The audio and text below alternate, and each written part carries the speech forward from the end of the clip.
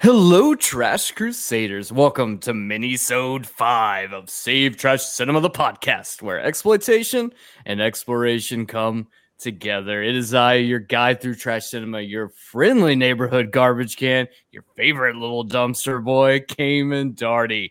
And on today's episode, we're combining art house and grindhouse when we cover the 2022 A24 release of X. But before we get into that, let me introduce you to the man who puts the wax in both his mustache and his poetic, Bennett fucking Thompson. Bennett, man, it has been a hot minute since we've done a mini-sode together. It seems that way, doesn't it? It's though our bond is strong and that we share a lot of brain wavelengths. I cannot believe it's been this long overdue, and a good way to get back into it.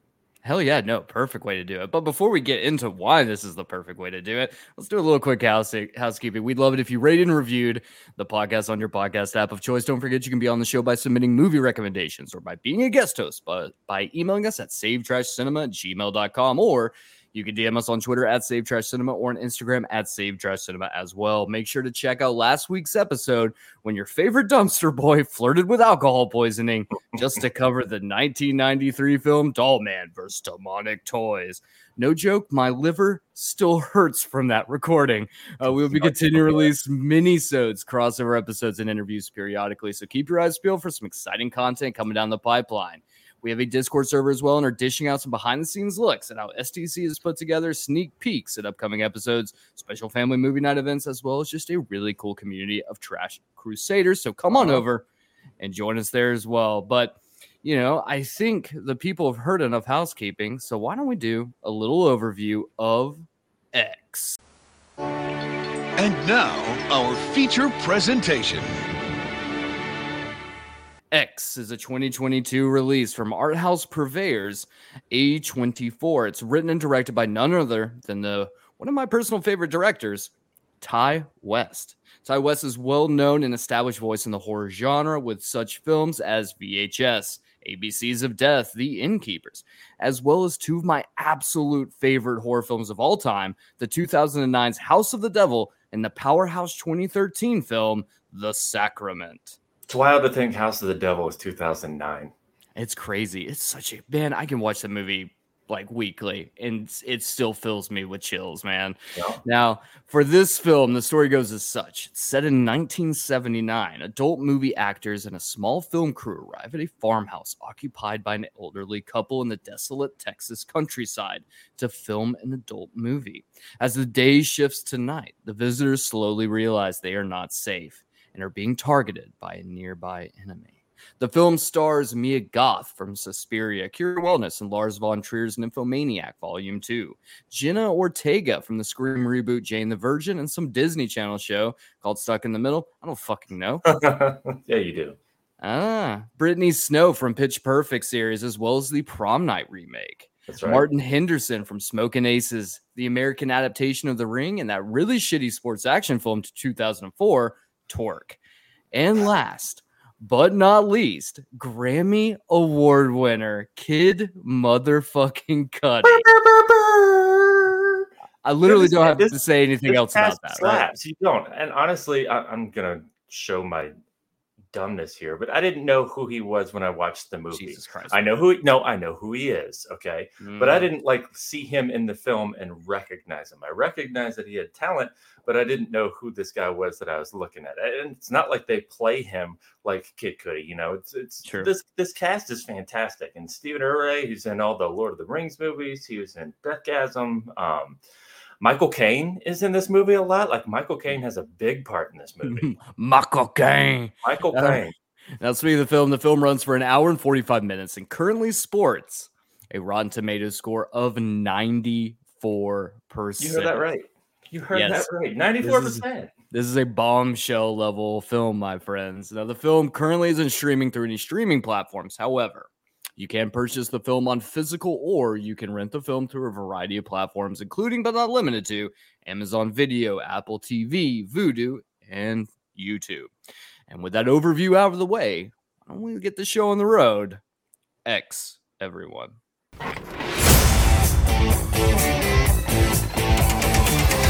One of the boys found this inside. What do you think is on it? I see one goddamn fucked up horror picture. All right. So here we are. I literally just finished this movie. And it was the first time I've seen it. And it was pretty difficult getting my hands on, because when it first came out, it was like you could purchase it, and then all of a sudden it was just gone. And I had to wait like 2 months before I was able to actually get a physical copy for my own collection. Oh, which that's is right. wild. So you actually got a Blu-ray, huh? Of course I did. Did you get a vinyl? Yeah, you probably did. I would love to get the soundtrack on vinyl too. But yeah, man, look, this movie fucks, both literally and metaphorically. In every sense of the word. Tell me what you just like initial thoughts right out of the way. Like, what did you think going into X? Like, what was your initial expectations when you started the film up? Okay, I'm notorious for not wanting to I don't watch trailers. Sure. I feel like trailers give way too much away. I want to watch like the first 10 seconds, get a general idea. I'm more looking for where's the production company, who's directing, who's in it, what's the sense before I watch a trailer that's going to give away way too much. I'm going to remember scenes and know to expect them. So I had very little expectations for this movie, other than that it was A24. So I'm already like, okay, I'm listening. Sure. But then it's like, okay, Brittany Snow in a horror movie. I'm like, all right, that's your star, because I didn't really recognize anybody like right off the bat. I mean, obviously Mia, like the cast really is fantastic, but you just don't see it right off the bat. So I didn't have much for expectations other than A24 and what I'm going to assume there. I literally had my socks knocked off from this one. I just could not believe, like my initial impressions, could not believe how good this movie was. Could not get over how well done this movie is. This movie fucks in every sense of the word, but it's just good top to bottom. There's a lot of little things that this movie does so well that you don't recognize unless you understand. Obviously the cast is fantastic. The soundtrack fucking wallops. I mean, it is loaded. This movie had a budget. This movie had a great DP. This movie had a great cast, great writers. It knew how to add subtlety. It knew how to be meta in just the right ways. This movie encapsulates what you want horror movies to be, but we so rarely get. This had all of the attention to detail that you see in so many other genres that horror gets often ignored for, and we just soak in what we can and understand that's usually the top limit. But this movie is a prime example of what, when you get everything right and you make everything important, how good a horror movie can be. And boy, does it scare the shit out of you. No, I absolutely cannot disagree with anything you just said. Yeah, I mean, initially for me, like just seeing Ty West's name, I'm like, okay, like it's Ty West. Like Ty West is one of my favorite directors of all time. I think he is, and I think this film encapsulates it. He is the king of slow burns. And while this film like definitely has that, I do think it's probably one of his most fast films. Like it does the tension that builds up in the beginning. And it's probably about 45 minutes to an hour in before we really see blood for like real bloodshed. And then the movie is just balls to the wall from that point forward and just ramps off. So maybe it's just because he is so good at building tension that it doesn't feel very slow. But like something like The Innkeepers, which he did, The Sacrament or House of the Devil, they're slow burns, man. They take time. They chew the scenery. They get you involved. They get you to be part of the universe. And Ty West does an incredible job of that. In this movie, it's almost like this is top of his game. Yeah, like he's something I talk about a lot on here is pacing. This is the type of director that we know has that sensibility to him. This is the type of film, and that you can taste that it's a slasher, that you usually expect it to all come up in a big crescendo through the latter half of the movie. But this movie, part of it's because the soundtrack breaks it up a lot. Part of it's the editing, the switching. You've got a pretty solid group of cast that you have Oh, to yeah. get to know with very little exposition, and you do get to know them all very well. You make a lot of assumptions without them spoon feeding you who these people are, and you begin to really like them. That's another really good capture on what a good writing team, director, everything that brings this together is. You really do start to like these characters. They're flawed, sure, but you actually like them because you feel like you get to know them. I think that's what really helps make this reveal or the movement Yeah. forward so much more fluid in the beginning, is because you get a lot of that understanding. You're in that world. It's not being spoon fed to you, so you're not feeling like you really have to try. It's natural, and it's so well done. Yeah, and I think too. So I think the big crux here that we have to kind of explain is, yes, the movie is set in 1979, Woo! and it is also set in Texas. And the opening sequence of the film, you essentially get like a group of cops are surrounded this farmhouse out in the middle of nowhere in Texas. And it's very reminiscent of Texas Chainsaw Massacre. Oh, like yeah. The opening of Texas Chainsaw They're not trying to Massacre. hide it. No, not at all. It's very inspired. But the thing is, shot on 35 millimeter. It feels, and that's the thing is, like, Ty West is known, like, my personal favorite, House of the Devil from Ty West, feels like the movie was pulled from the late 70s, early 80s. Like, like everything about it feels just like it came out. Like, if you were to be like, hey, this movie, especially if you like played it on VHS, be like, yes, this movie came out in like 1978, and everyone would be like, whoa, man, I can't believe I never saw this. This movie is the exact same way, where it's got that griminess, the grittiness, the graininess of the film shot from the 35 millimeter. And it's just, it feels like you could show this movie today, or you could have shown this movie in 1979 and people would not be shocked. They'd just be like, yeah, this is just a really good fucking movie. 100%. And I think that's what Ty West does so well. But like, that's especially why, like, I feel like this movie is such a great movie to do for Save Trash Cinema, is because it is a modern trash cinema film. Like, this is everything from from Texas Chainsaw Massacre, Motel Hell. Like, it's got all of those little Psycho. elements.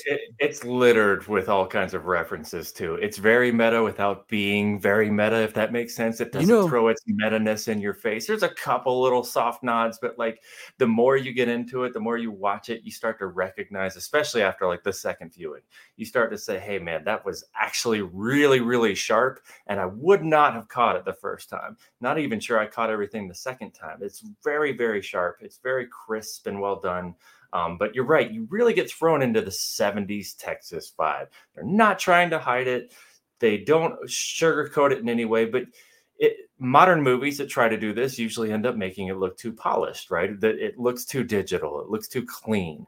And using 35 mil and having all the sensibilities to use big sets and have the attention to detail, the cars, the soundtrack, all of it, the clothing, the word choices, the televisions, the gas prices, for Christ's sake.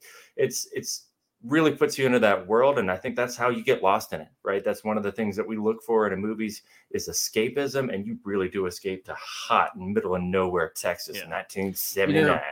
It's what it reminded me the most of is the town that dreaded sundown, like that Texarkana backwoods, where like everyone's kind of already on edge, even though no one should be yet.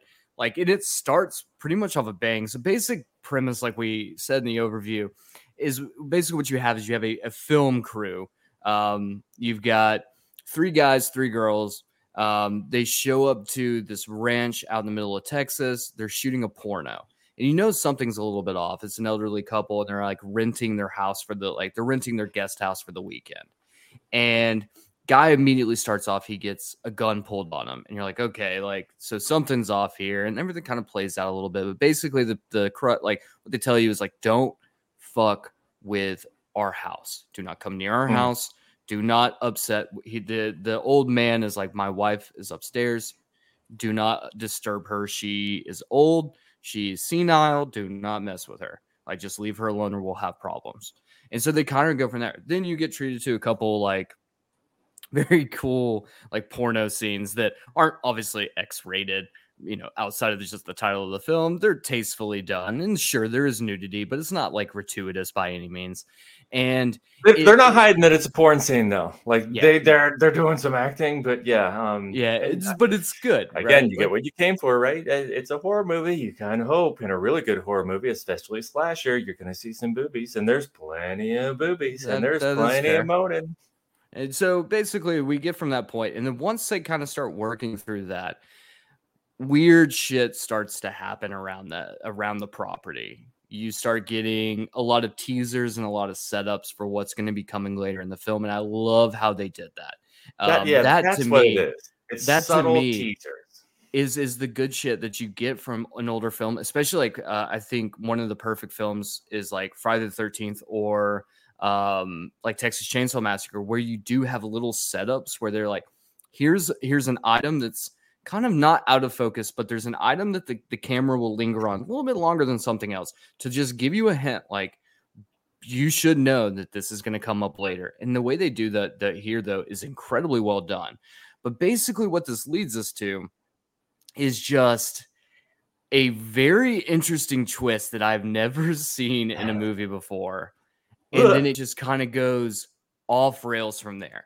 Now, I will say that we will jump into some spoilers here in a little bit, but I kind of want to ask you, Bennett, like, at this point in the film, like, as that tension's ramping, like, what were your thoughts going through that? Because I know that you were probably eating this shit up. I don't know where it's going to go, right? That's the other thing. I didn't watch the trailer, so I didn't know exactly where this was going to go. But come on. I mean, it's a bunch of rowdy youngins, pretty people making porno in an outhouse in Texas in the summer in 1979. Like, what you would expect to happen anyway. So by now, I'm just enjoying the ride. I've enjoyed the soundtrack, getting to know these people, the dialects, feeling that time generation gap, where he's shopping in the gas station and he's buying Wonder Bread and everything's in cans and using cash, and they're using $2 bills, of course, because they're in the porn industry and they're strippers. And like, I love the little details, right, that they show that it's $2 bills.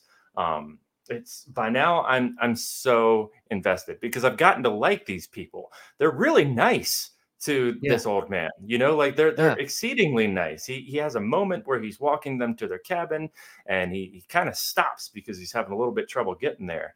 And the guys, they really do want to help him. So you've built naturally, not forced, but naturally, this kind of adoration for these characters, albeit they're doing some weird shit, but like it's playful and fun. And just, again, it's making you feel comfortable. It's making you relax, and you're watching a porn. So maybe you're a little bit uncomfortable, but it's so brilliantly setting you up to feel emotion that a good movie does. And it's crazy. I do want to point out that the film was shot on a budget of $12 million. Yeah. This movie feels so much bigger than that. Wonder how much of that was music budget too. Oh, that's probably a lot, because there's a lot of really important things. There's a moment, and this isn't really a spoiler. There's a moment where they're sitting on the couch, like it's their first night, and they're done shooting for the night, and they're all kicked back. They're eating like gross ass bologna sandwiches and drinking Stella from the can. And Kid Cudi breaks out. I thought it was Lone Star. Oh no, it was Stella. It was at least two of the characters drinking Stella. And so Kid Cudi breaks out the guitar and he starts playing Landslide. And when he starts playing it, I immediately bust out laughing because I was like, for some reason in my head, I was like, is he fucking playing Wonderwall? Like, that is the and I'm like, this is not. And then I'm like, oh shit, never mind. This is apropos. This fits the time. This works. And that's fits a lot. It fits a lot of the movie. themes. The lyrics fit perfectly. And it's Brittany Snow. We know she's actually singing. I'm that guy that's always looking to see if they're actually playing guitar. They never show his hands. I gotta believe that he's not playing, but she's absolutely singing. So I kind of want to just, because we are going to get into spoilers here in a second, I do want to go ahead and just say, if it comes across, we always ask the question when we get to this point, and I want to go ahead and knock this out. For you who haven't seen the film, you're probably going to want to stop here in just a second, because we're going to ask the question, does this film help save trash cinema, or does it help can trash cinema? I know what I'm thinking, and the audience probably already knows already, but for you, Bennett, do you think this film helps save or can trash cinema? Save in the biggest way possible. In the biggest one of the biggest statements. I've already said this is going to be in my top 3 for horror movies of this year. It could be top 1 by the time I'm done playing with it. It's such a great testament to what horror can be when it's done right, when it gets the attention that all the other genres get. You know, comedies and rom-coms and action adventures and driving movies. Like once you get all of the right things into an element like this with a good writer, a great director who knows how to bring tension, writing that brings chemistry and characters to life in meaningful ways that aren't forced down your throat with meaningless exposition, fantastic set design, fantastic the DP, like the cinematography is absolutely brilliant. Top to bottom, this movie just slaps, man. It's everything that I want from horror movies that we don't often get. A great big budget, a great big cast, all the attention to make it right instead of trying to shovel it down a pipeline just to put another movie out. This is what horror needs. Save it, save it, save it. We need more of this. I would gobble this shit up. I would give them my money if A24 continued to produce quality content like this over and over again. No, and they they pretty much do. But yes, I agree with you. I absolutely do think that this helps trash cinema as a genre, because I think it does trash cinema in a way that a lot of films don't, that still want to embody that. What they want to do is they want to poke more fun at it. They want to be more of the more outrageous side of trash cinema. Whereas X is the one that does the trash cinema that you don't really think about. Things like I Spit on Your Grave, or even something like Texas Chainsaw Massacre, which might not really be, people be like, oh no, there's no way that can be. Like, yes, that is still trash cinema. X does that.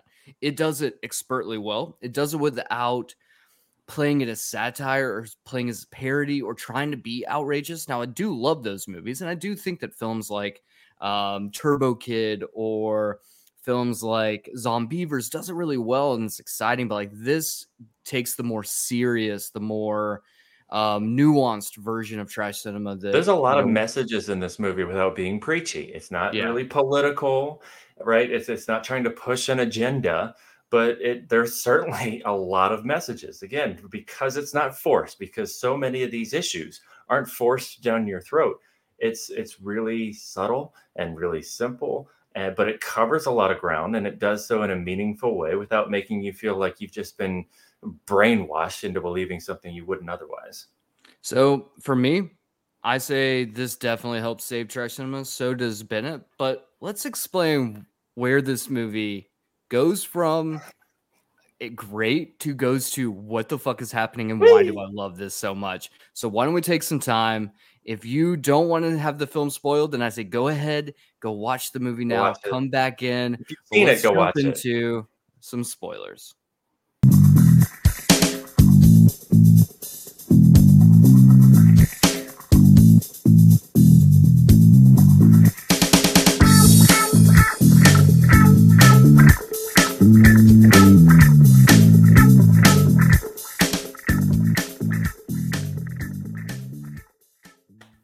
Okay, so old people fucking. There's a whole movie is about old people fucking. Stop getting old and fucking and wanting to fuck when you're old. And not being able to fuck because your heart can't handle it, and the extremes that you'll go to. And for the people who've stayed along for this shit that are like, oh man, like, I don't know, I'm not going to watch this movie. So they're like, let's stick through the spoilers. And the first thing they hear is old people fucking. Yes. I'm going to very visibly old people fucking. I'm going to go ahead and spoil it right now, baby. Guess what? You get a full fucking scene of two very old people fucking. Above the bed, below the bed, beside the bed. Good Lord. Talking dirty, talking filthy porn dirty. Filthy, which I think that's what I love about it, right? Is so during the scene, and kind of explain a little bit for, I guess, for the people who've seen it, you already know. Look, this movie is all about religious allegories, about this weird culture that we've built, especially during that time frame where it was like, we're on the cusp of the satanic panic.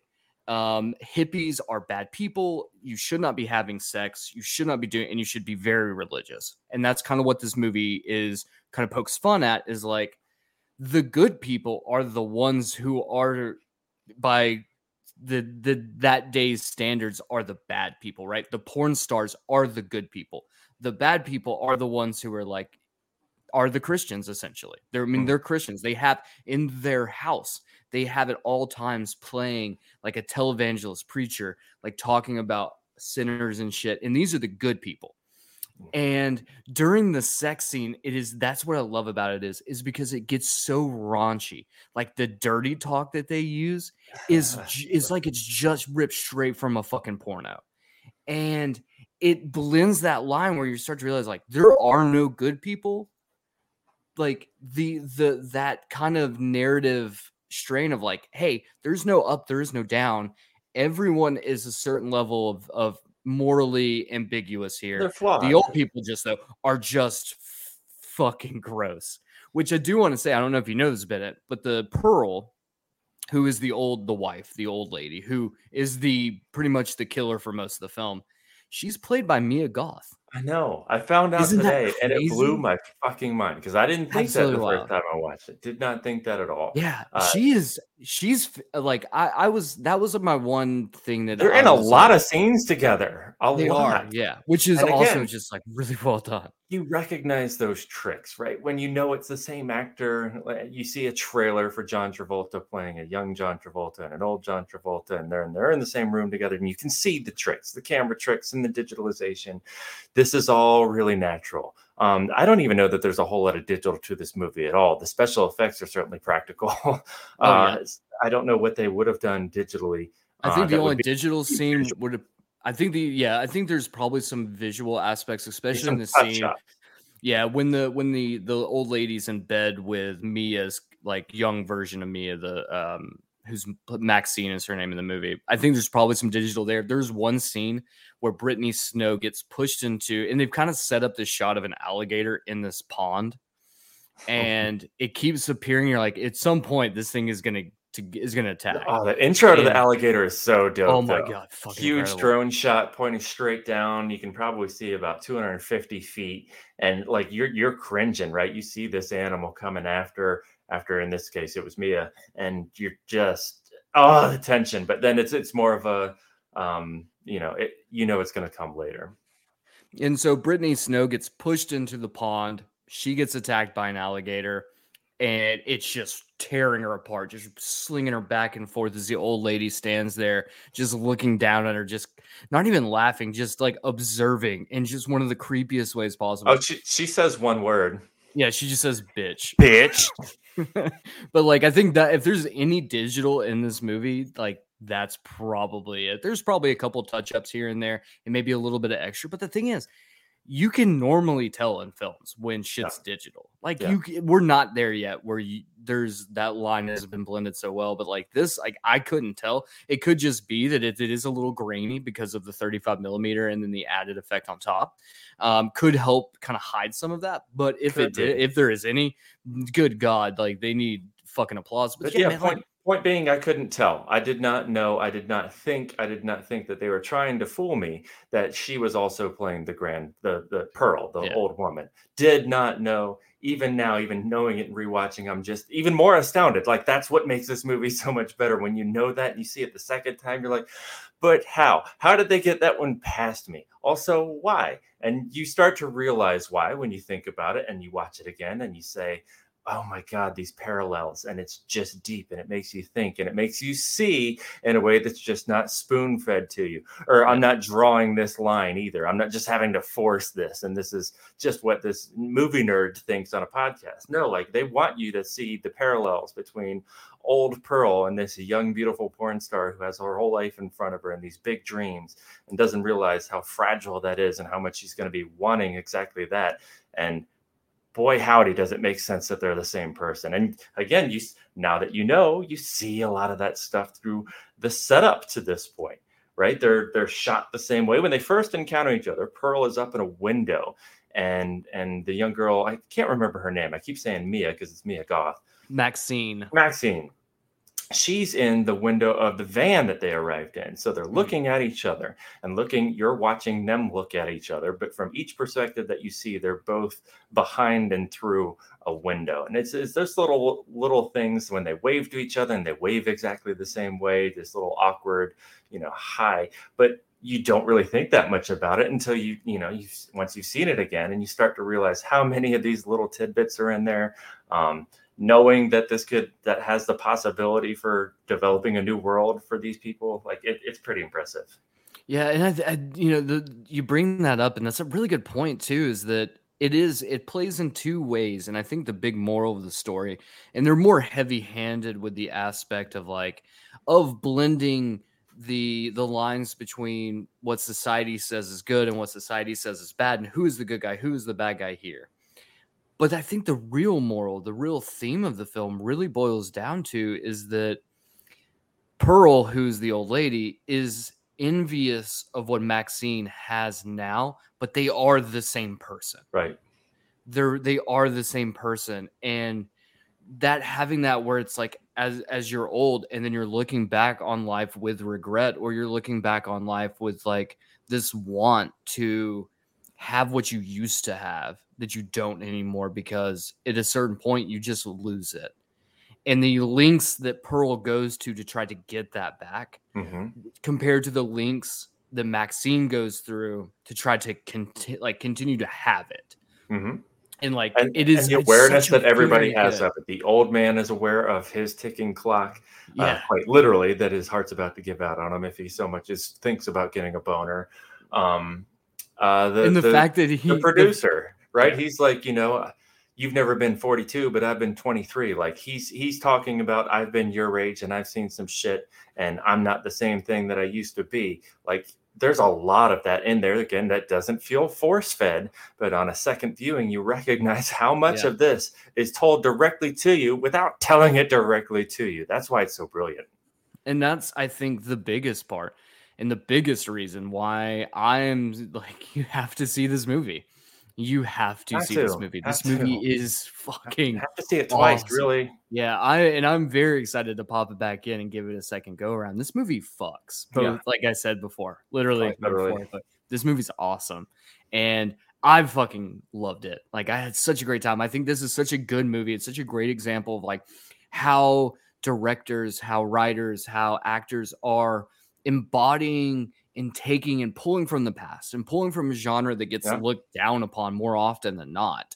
The reason we have this whole podcast is to highlight these movies and highlight how fun these movies can be.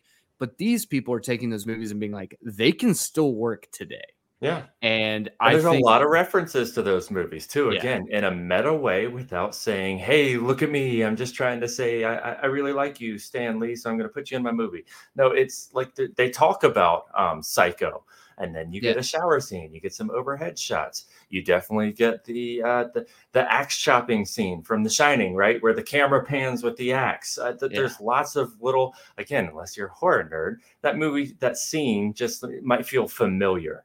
But there's so much of that that's a nod to what's come before them that makes this genre so fucking great when it has the opportunity to be great, when it has great writing, great director photography, great director, great cast, great soundtrack, a budget. This is what can happen. And this is the reason why it can happen, is because these are the movies that help pave the road. I have no problem with giving the nod to it. And you're right, this is not extremely new. Right, this whole premise, you know what you're getting into. It doesn't take too long to realize you're in a slasher, but when it turns that corner, boy fucking howdy, hold on, get a vomit bag, because you are going to lose at this move just because it's so much fun. You're going to be jumping up and down. The gore is fantastic. The comedy, there's really good comedic timing in this movie. The simplicity, the filming. Great night shots. I've heard some people complain about it being too dark. It's like that's the whole point. It's not invisible, but there are definitely moments where you shouldn't be able to see. That's why it works. You never feel like you just wish somebody would turn the fucking light on unless you're ready to pee yourself. The night shots in this movie are fantastic. But it, like you said, I can't say it any better. The audience, if you're listening, you're hearing, you stuck through the spoilers, even though you haven't seen the movie yet, you have no fucking idea what we're talking about. Old people fucking, and you now need to go see it. And guess what? If you've enjoyed the show, please rate, review, and share the hell out of it with your friends, loved ones, and worst of enemies. Honestly, word of mouth is key here. We aren't beggars. Also, fuck Keith. Fuck Keith. Are you serious? Keith would hate this movie. Keith's a piece of shit. If you're interested in video games, guess what? You should check out our sister podcast, Spotlight Games Podcast, and all your favorite streaming services. We also have a YouTube channel, so don't be a heathen and watch us banter about video games there as well. And hey, if you're a Twitch kind of person, guess what? We stream every Tuesday at 8 p.m. Eastern with Spotlight Games Pod on Twitch. In the meantime, you can follow me at Kid Kamen, our sister podcast at Spot Games Pod on Twitter, and Spotlight Games Podcast on Instagram. Bennett, where can they find you? My Twitter, I again believe, and I only remember this every time I'm on your show, is Bologna Cheese. Fantastic. He never posts on there. Instagram. That's about it. No. There you go. And guess what? If you want to be part of the show, like we said before, whether it be a guest host or you have a movie recommendation, you can reach us at savetrashcinema@gmail.com or Save Trash Cinema on all socials. Remember, fight big box office. Save Trash Cinema.